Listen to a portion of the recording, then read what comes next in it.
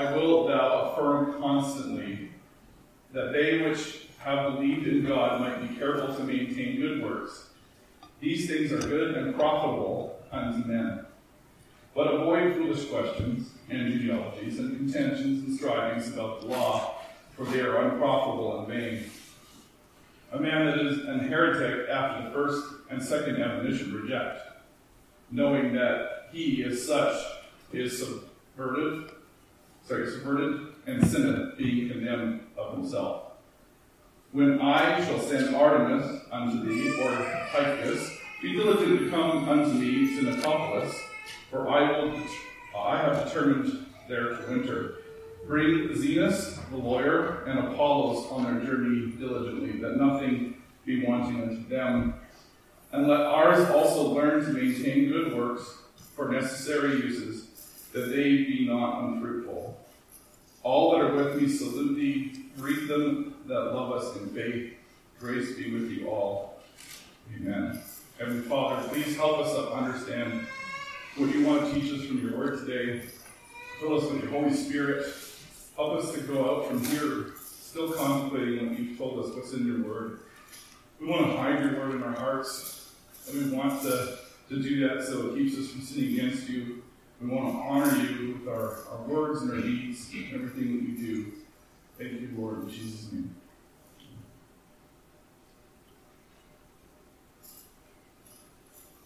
So I think what's really interesting right off the hop is it says this is a faithful saying. Can anybody tell me what that makes them think when they hear the words faithful saying? Is there another word that's used in the Bible that's very similar? Faithful saying. Trustworthy. Trustworthy, okay. Like a true word. True word, that would be good, yeah. How about gospel? It's a good news, isn't it? Gospel is a faithful saying. This is very interesting because this book is like a condensed soup of so much stuff in the Bible. And we keep seeing the gospel come up in Titus. So we're going to see it come up again in this context. Faithful saying. Paul says it several times. This is a faithful saying. He says it 4 times in the scripture, which is also interesting because there are how many gospels? There are 4 gospels. Says that. I love that stuff. I love that how God is so ordered.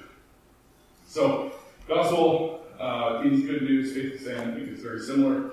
The first time it comes up in the scriptures is 1 Timothy 1.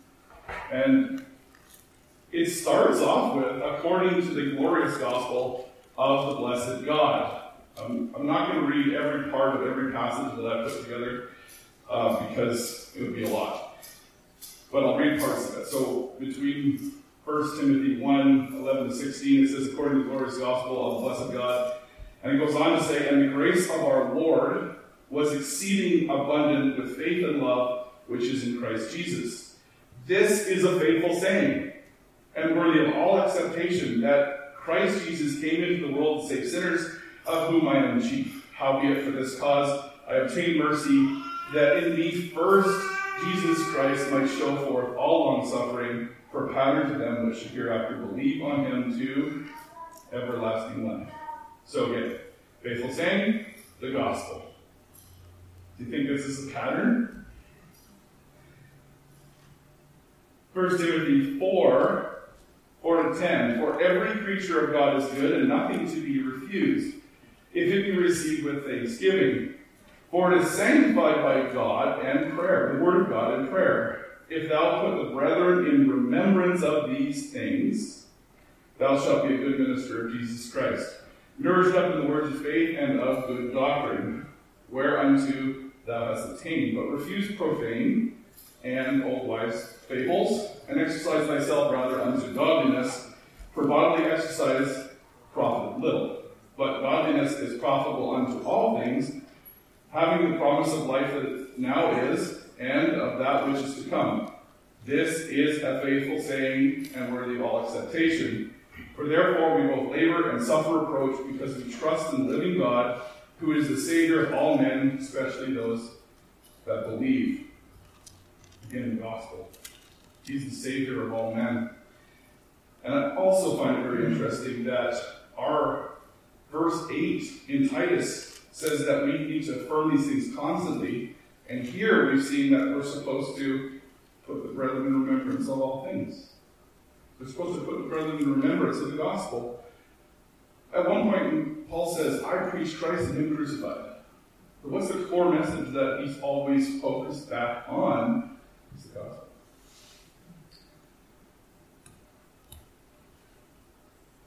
So we're to put the brethren in remembrance that God has made a way to clean the unclean sinners. He sanctifies us by the word of God and prayer. We are nourished in words of faith. And remember, faith comes by hearing the word of God. Works don't merit godliness. Faith does. As Lauren said right at the beginning of the communion time, you can't work your way into heaven. There's nothing you can do to get yourself there. Of course, the other side of the coin is really great, because there's nothing you can do to get yourself unsaved. So if you give your life to Jesus Christ, you're sealed with promise. So your works can't undo God's work. His work is ultimate, right? So, anyway, that, I think, is very encouraging. The third time the faithful saying comes up is in 2 Timothy. Titus and Timothy, they just seem to just mesh all the time. Thou therefore, my son, be strong in the grace that is in Christ Jesus, and the things that thou hast heard of me among many witnesses, the same commit thou to faithful men, who shall be able to teach others also. Remember, put them in remembrance, constantly, it said, affirm constantly. It is a faithful saying, for if we be dead with him, we shall also live with him. If we suffer, we shall also reign with him. If we deny him, he also will deny us. If we believe not, yet he abideth faithful. He cannot deny himself. Of these things put them in remembrance. Charge them before the Lord that they strive not about words to no profit, but to the subverting of the hearers. Fourth time, that was just second time I heard the faithful saying. The third time, I'll get myself all confused. Verse 8 of Titus 3 is the fourth time we get the faithful saying. And, of course, it says, this is a faithful saying, and these things I will that thou affirm constantly, that they which have believed in God believe. That's the heart of the gospel, to believe in God, might be careful to maintain good works. And these things are good and profitable unto men. So now we can establish number one, faith. Does it come first? Yes. You got to believe first. Now, let's talk about good works. Because good works come from our faith, don't they? They don't get us into heaven.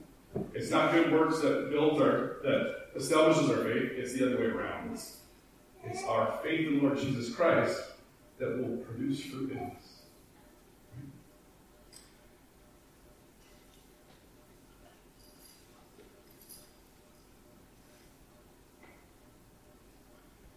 In Matthew 5, we're told, "You are the light of the world.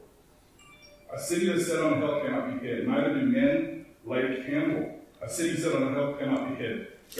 Neither do men light a candle and put it under a bushel, but on a candlestick, and giveth light unto all that are in the house. Let your light so shine before men, that they may see your good works and glorify the Father which is in heaven." Why good works? Because it's your responsibility to show the light of the gospel to the world. That's why we're going to do good works. When you share the gospel, you're sowing seeds of the word of God into the hearts of men and women and children, that they might believe in Jesus Christ and have eternal life. Other works are good, like taking care of those in orphans. And so many physical needs. In fact, James wrote about those things. He says, "Be doers of the word, not hearers only, deceiving your own selves. For if any be a hearer of the word, and not a doer, he's like a man, beholding his natural face in a glass, in a mirror, and beholding himself, and goeth away, and straightway forgetteth what man he was.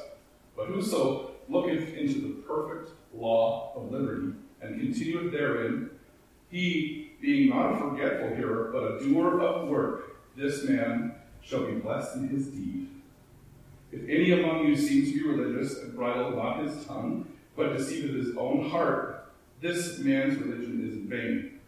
Pure religion and undefiled before God and the Father is this, to visit the fatherless and widows in their affliction, and keep himself unspotted from the world. So not to take down how important these things are. They are very important that we are taking care of widows and orphans and caring for those in need. And also his final statement, keeping ourselves unspotted from the world. But our ultimate objective will be to share the gospel with others. Back in the spring, maybe late winter, I had the opportunity to preach on John 15. And in John 15, it talks about being part of the vine. So Jesus says, I'm the vine, you're the branches. Every branch in me that beareth not fruit, he taketh away. It goes on to say, as the branch cannot bear fruit of itself, except it abide in the vine, no more can ye except ye abide in me. I am the vine, ye are the branches. He that abideth in me, and I in him, the same bringeth forth much fruit. So, you don't bring forth fruit, you're clipped off. You're attached to the vine, you are going to bring forth fruit. What's the fruit? It's the good works. What are the good works? Jump my head in my own notes.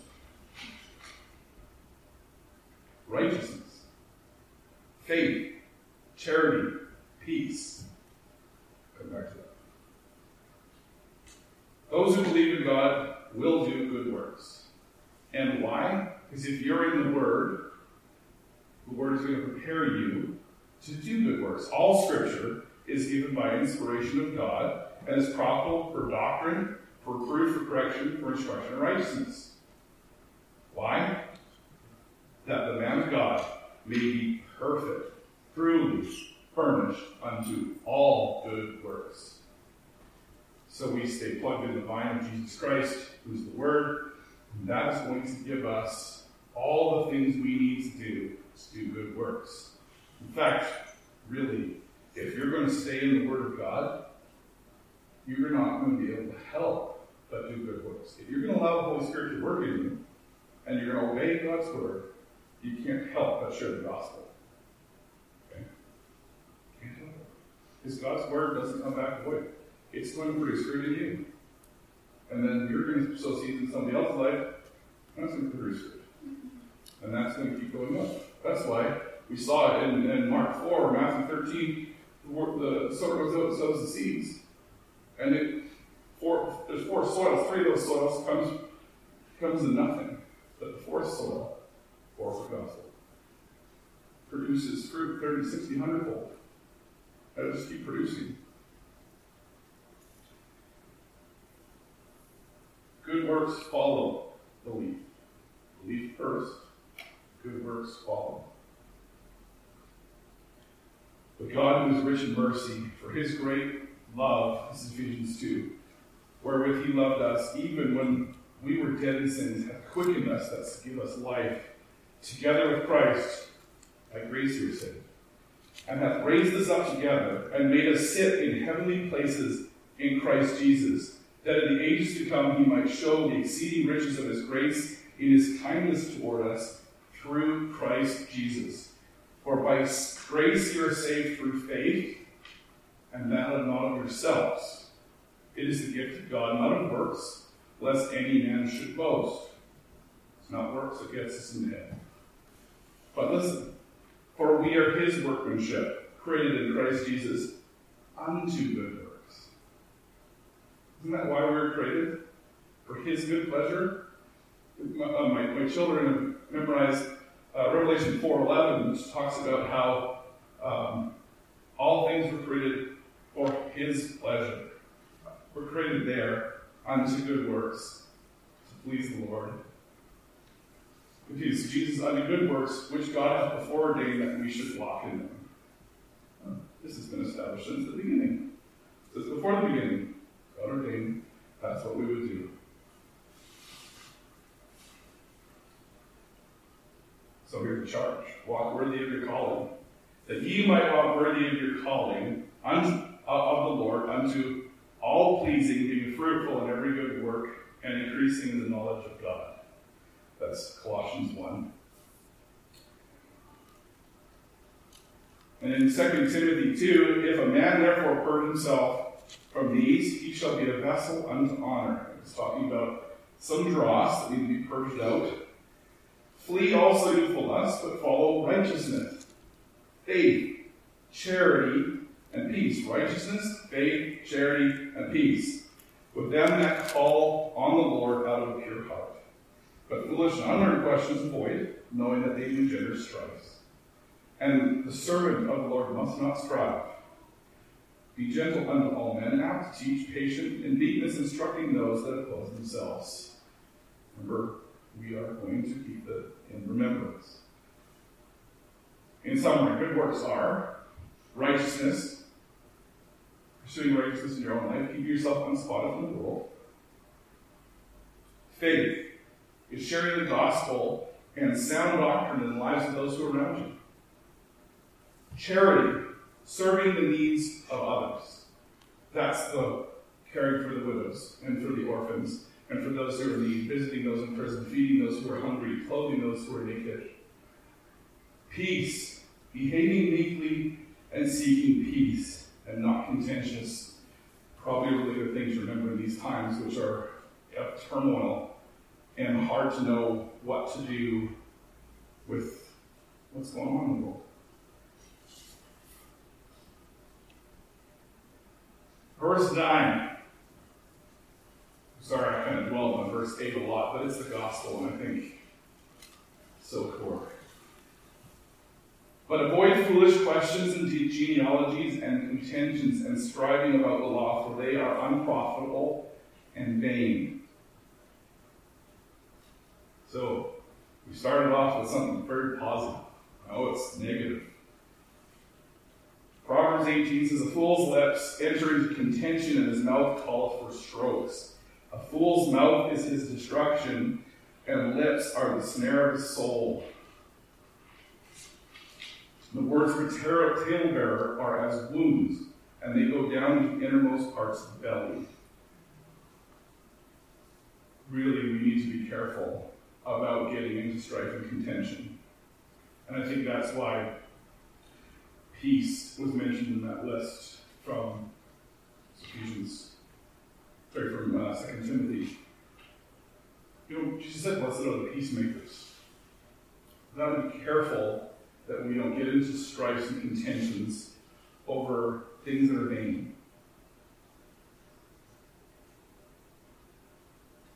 A whip for the horse, a bridle for the ass, a rod for the fool's back. Answer not a fool according to his folly, lest thou also be like him. Is it worth chasing those things? Do you guys know where strife comes from, where contentions come from, what the root of it is? Only by pride comes contention.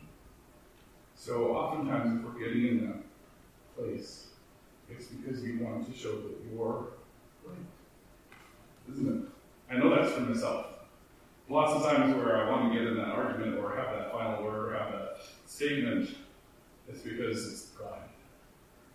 You know, the Bible also says that knowledge puffed up.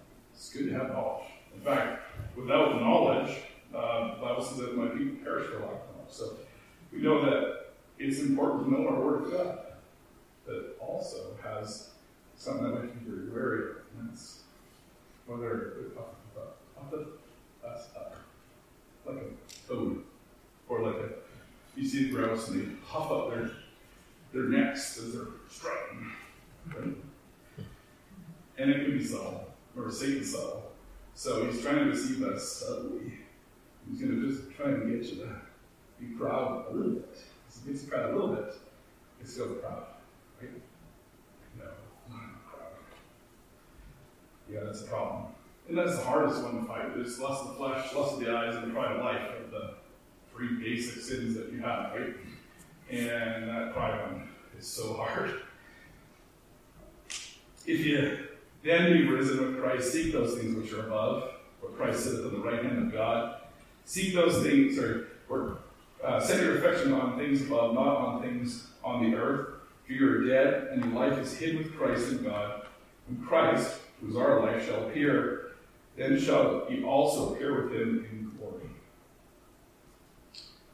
Goes on, and have put on the new man, which is renewed in knowledge after the image of him that created him, where there is neither Greek nor Jew, circumcision nor uncircumcision, barbarian, Scythian, bond nor free, but Christ is all and in all.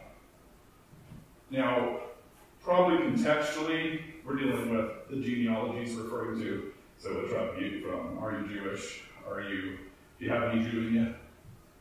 I think that was probably one of the things that's going on there. But today we actually have things that go on there a little bit too. Maybe it might be what denomination you're from. Okay? What's your Christian genealogy?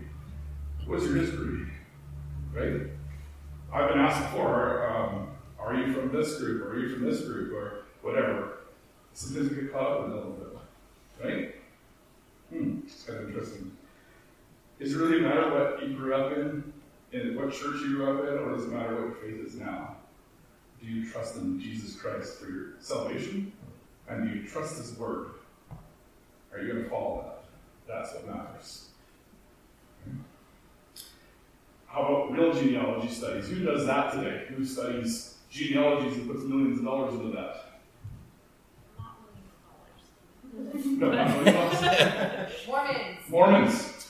That's right. You start tracing back in 23andMe and who's invested a lot of money in that one. Or Ancestry.com. Or FamilySearch.com. Or there's actually lots. They've got a whole bunch of different ones out there. Why do they do that? Why?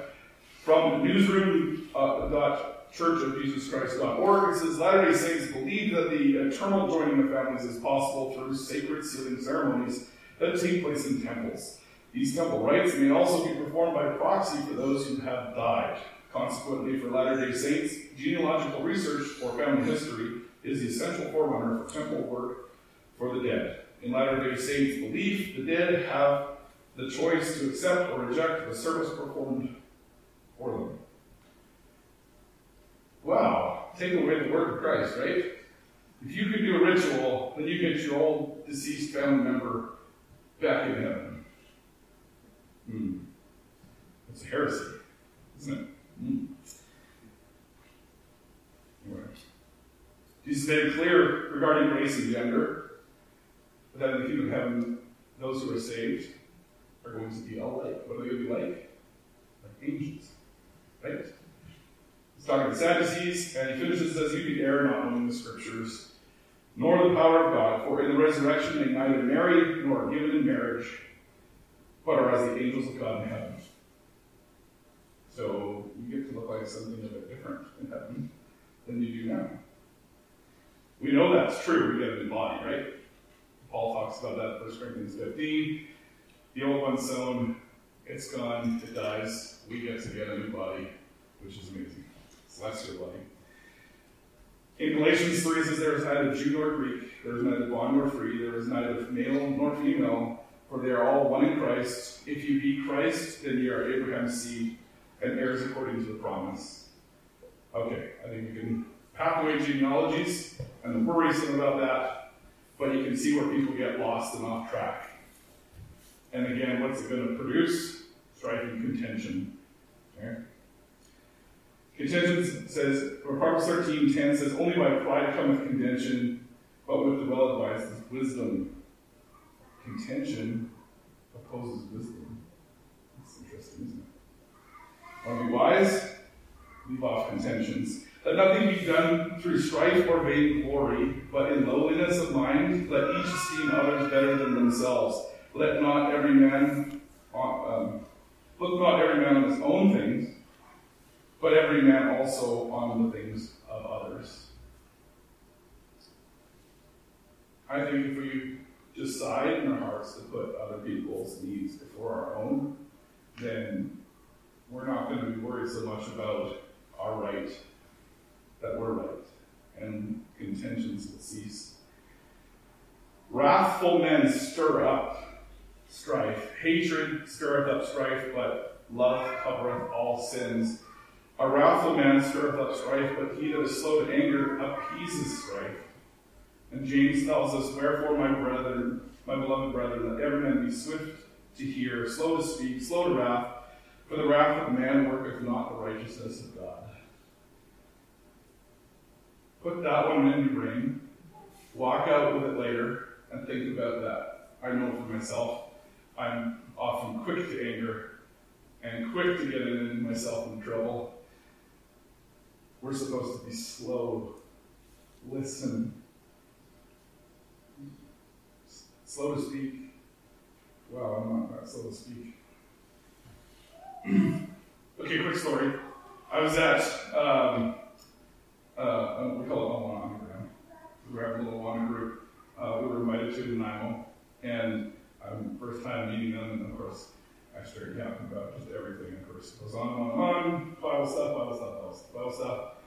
And then my wife, so she talks to the people after, like, oh yeah, they realize you guys know you. It's like, well, it's talking a lot. You don't get to know me much because I just kept prattling on. So, a quick story sometimes, it's good, fun stuff, and excites me. You listen more, slow. Scorns and slanders bear fruit of strife. An ungodly man thinketh up evil, and in his lips there is a burning fire. A froward man soweth strife, and a whisperer separateth chief friends. A froward man, perverse, sows strife and contentions. And we're supposed to be sowing the word of God, the seeds of the word of God, truth, and love, and charity. Cast out the scorner, and contention shall go out. Yea, strife and reproach shall cease. And contentions come from heresies. In 1 Corinthians 11, 16, 19, if any man seem to be contentious, we have no such custom, neither the church of God. And it goes on to say, for first of all, when ye come together in church, I hear that there be divisions among you, and I partly believe it. For there must also be heresies among you, that they which are approved may be manifest among you. So there's a little helper there. If we have major problems in the church and you've got somebody stirring up a group in the church, there's going to be division because somebody's telling their own agenda or some heresy or something, and they're causing a gap, causing a division. Which leads us to verse 10. Verse 10, a man that is an heretic after the first and second admonition rejects, knowing that he that is such is subvertive and sinneth and being condemned of himself. Sometimes I'm told I have strong opinions or strong beliefs. I think everybody should have strong beliefs, actually. I think you should get into the Word of God, read it, study it, and believe it. Believe it strongly. Be willing to listen to somebody else when they say, this is what I read, this is what I understand, and be willing to consider that and be agreeing. Go back to the scriptures. Is that true, what's being said? However, if I have strong beliefs about something, and I go and I push it, particularly in the face of authority, you said don't do this, or don't talk about this, or whatever, and I push my own agenda, then what am I doing? I'm causing strife and contention. So, again, only by pride kind of contention. Now, if I really believe something that needs to be shared in truth, and I've been asked not to, or if I know it's going to cause contention or strife, what ought I do? Pray. Trust the Lord to do the good. Isn't the Holy Spirit the one who prepares the hearts of people? He's the one that does that work. So if God wants that change to happen, and He says, well, He's going to make it happen. So just trust the Lord with all thy heart. Lean not on thine own understanding. In all thy ways acknowledge Him, and He shall prepare thy paths. So heresy. Whosoever transgresseth and abideth not in the doctrine of Christ hath not God. He that abideth in the doctrine of Christ, he hath both the Father and the Son. If there come any unto you, bring not this doctrine, receive him not in your house, neither bid him Godspeed. For he that biddeth in God's speed is a partaker of the evil deeds. So, hello, we're from the Church of Jesus Christ of Latter-day Saints. Or, hello, we're from the Jehovah's Witness group. Or whatever other groups coming to your door and saying, we would like to share the Awake book with you, or the Watchtower, or whatever heresies trying to come in. Don't tell them, God bless.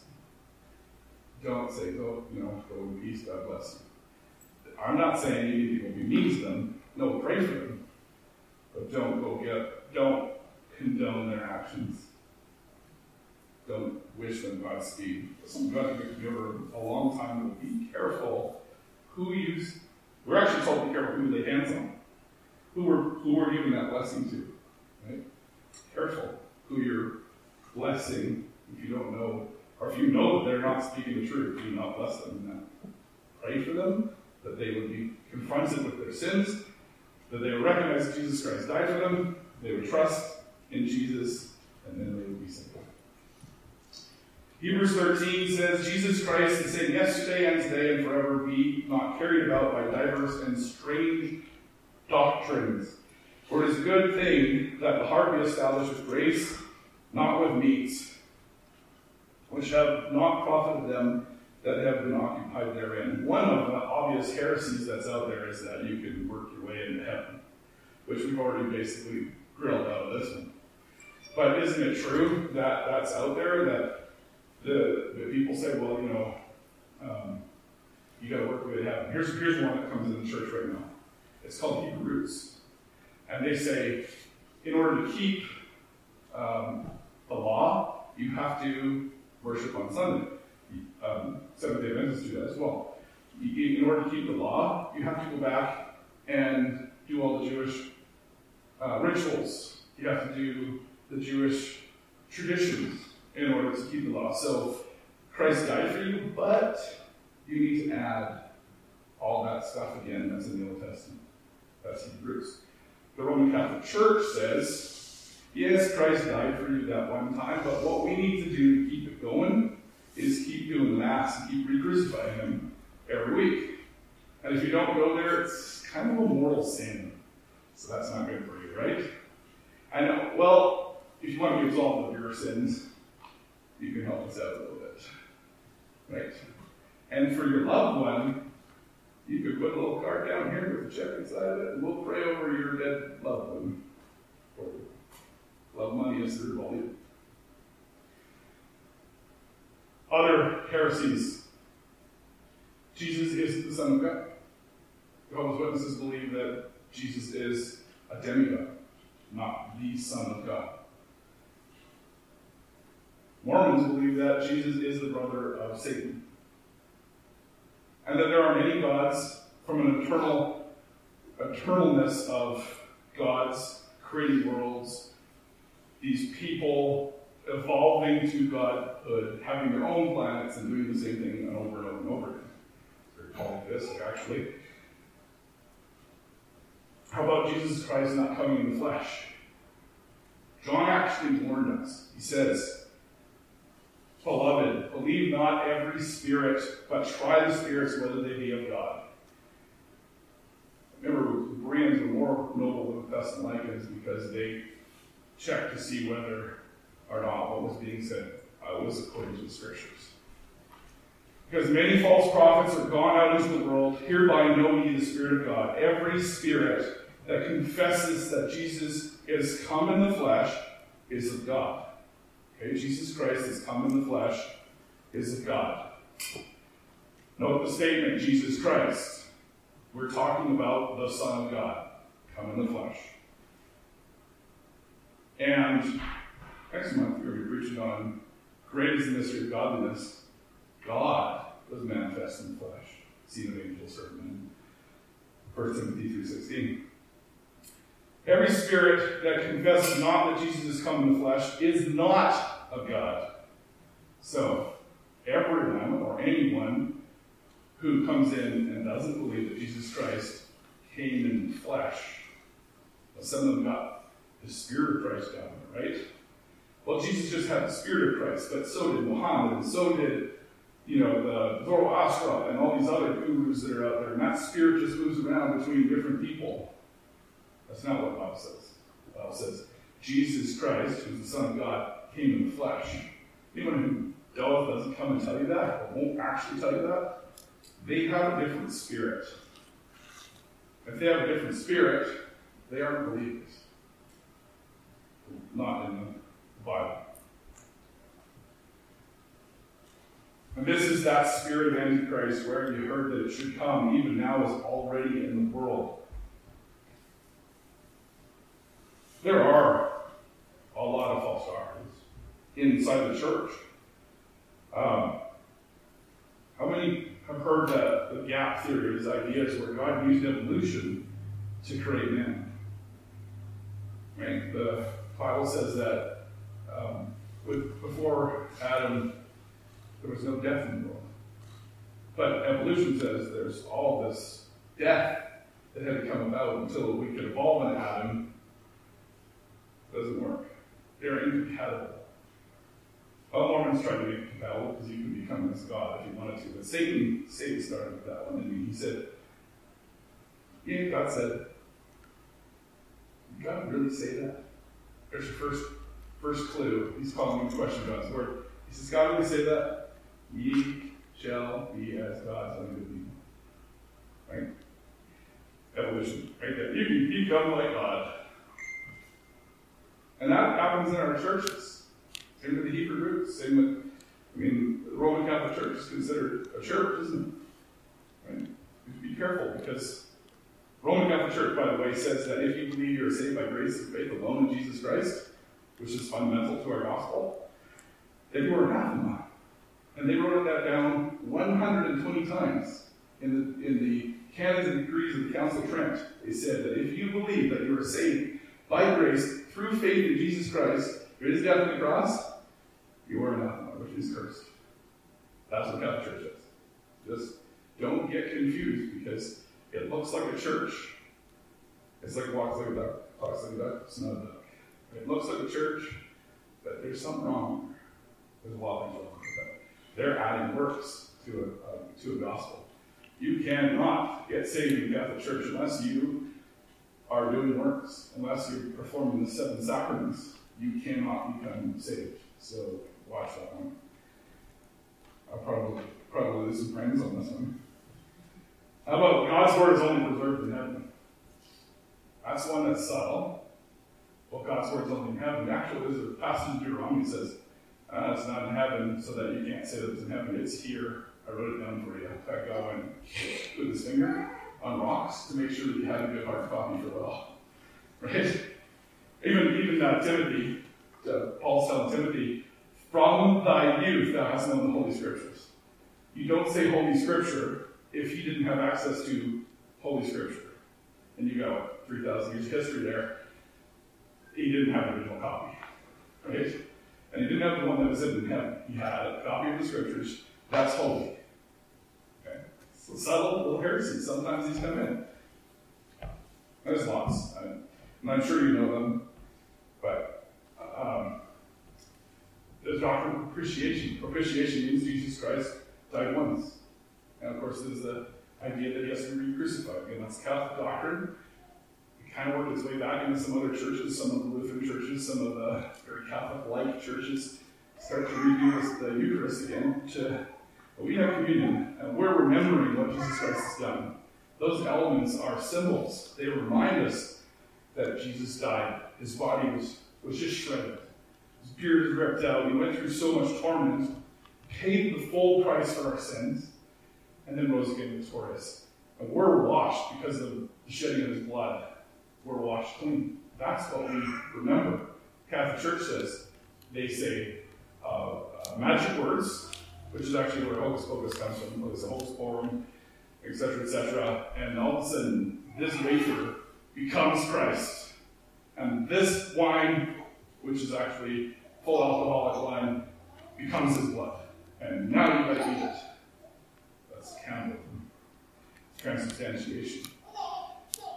Okay. And it's done by magic words. It's actually where the whole process is done at this point, and go down that road along. How about the Word of God is not your final authority? There's another one that comes in, right? The living Word. Heard of that before? The living Word. So, yeah, there's the Scriptures. But the Holy Spirit inside you is going to direct you now. So, God told me this. And so this is what I got to do. Well, that kind of contradicts what it says in the Bible. No. The Holy Spirit told me it's right for me to do this. It's right for me to marry that person. Or it's right for me to do this sin. But the Bible says you can't do that. No. I have the Holy Spirit. Right? I had this experience. And now the Holy Spirit tells me everything I need to do. Go back to what John said about the Spirit of Antichrist and check that one out. Because I'm not so sure that you have the same Spirit. Because, I know that you don't. If it doesn't agree with the Scriptures, it doesn't. It's a different Spirit. Yes? Sorry. I was just having this conversation yesterday with a friend who's reading a book by Peter Enns about about how the Bible is. And one of the things that I'm also hearing multiple times lately is, well, the Bible doesn't say it's inerrant. And I don't know what to say. That the Bible doesn't say itself is inerrant? Yeah, itself doesn't say it's inerrant. Oh. And so people are sort of like, well, you have to look at the cultural context, and then I feel so stuck. Like, sorry. I know you better about that. Psalm 12. And there are more. We can probably go through at least 7 specific scriptures to do that one. But Psalm 12, 6-7 says, the words of the Lord are pure words, as silver tried in the furnace of earth, purified 7 times. Thou shalt keep them, O Lord. Thou shalt preserve them from this generation forever. Here you go. Is that sealed for you? How about Matthew 24 and 21, Mark 13, where he says, this generation may pass away, but the word of the Lord will never pass away? Or 1 Peter 1:23.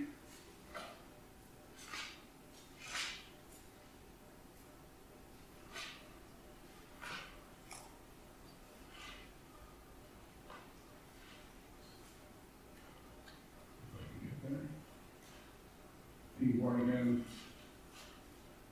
not corruptible.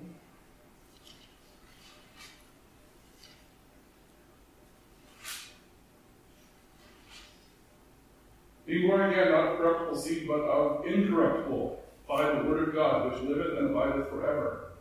It's incorruptible. Can't get more perfect than that, right? For all flesh is as grass, and the glory of man is as the flower of grass. The grass withereth, and the flower fadeth, thereof falleth away.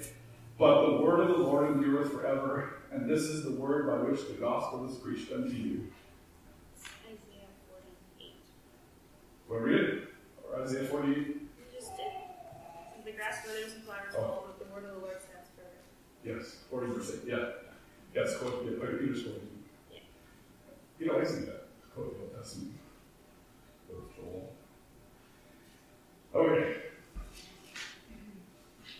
Wrong church.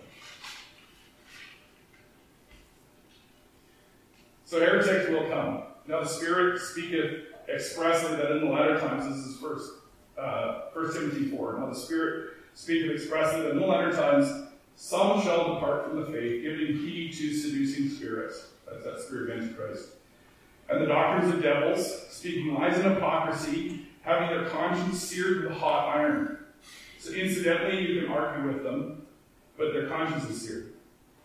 Right? And you got to go through a hard, cakey crust to get in there and find soft tissue.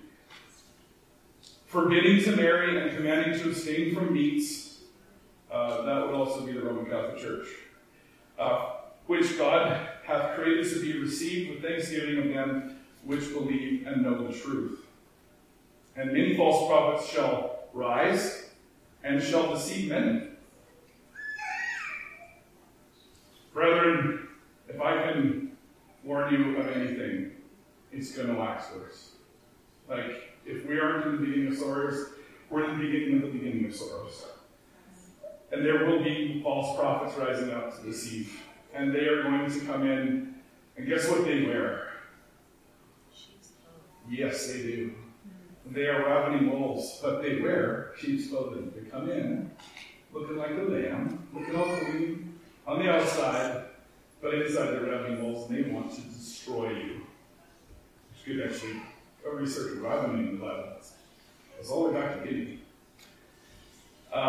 Beware of false prophets, which come to you in sheep's clothing, but inwardly they are ravening wolves.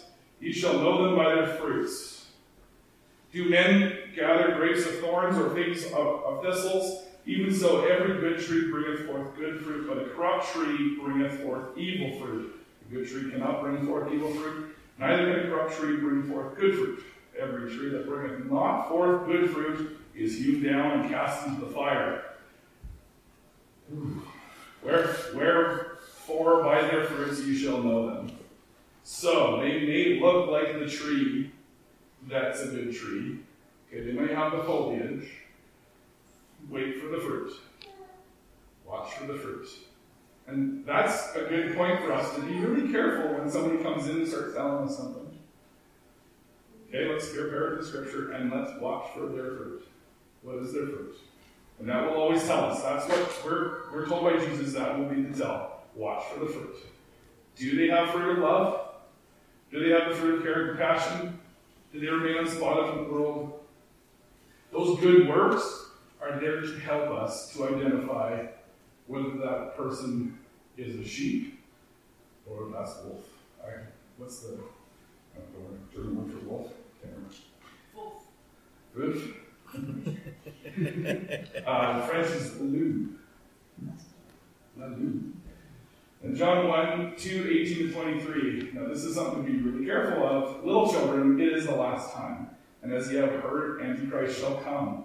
Even now there are many antichrists, whereby we know that it is the last time. They went out from us, but they were not of us. That's important. They came out from us, but they were not of us. What does that mean? They grew up in church. They knew how to talk evangelistically. They knew all the Bible verses that they memorized in Sunday school. And yet, they have a different spirit, and they're going to produce different fruit. Watch for that one.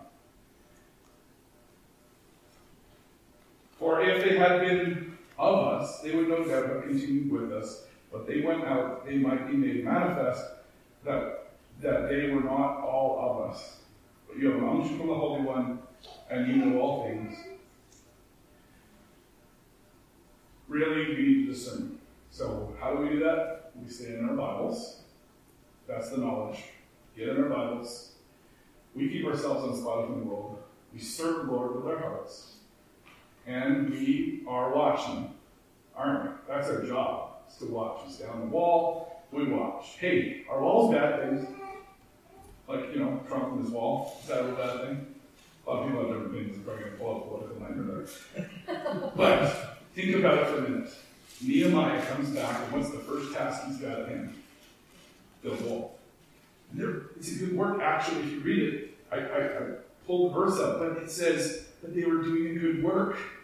Building the wall, building defenses, protecting out the heresies, protecting out these guys that were coming in to subvert, to destroy. And how did they do it? One hand on the work, the other hand on what? The sword of the Spirit, which is the Word of God. So, you do your good works with one hand, and with the other hand, you do the Word. So you can watch and be ready for when the enemy comes.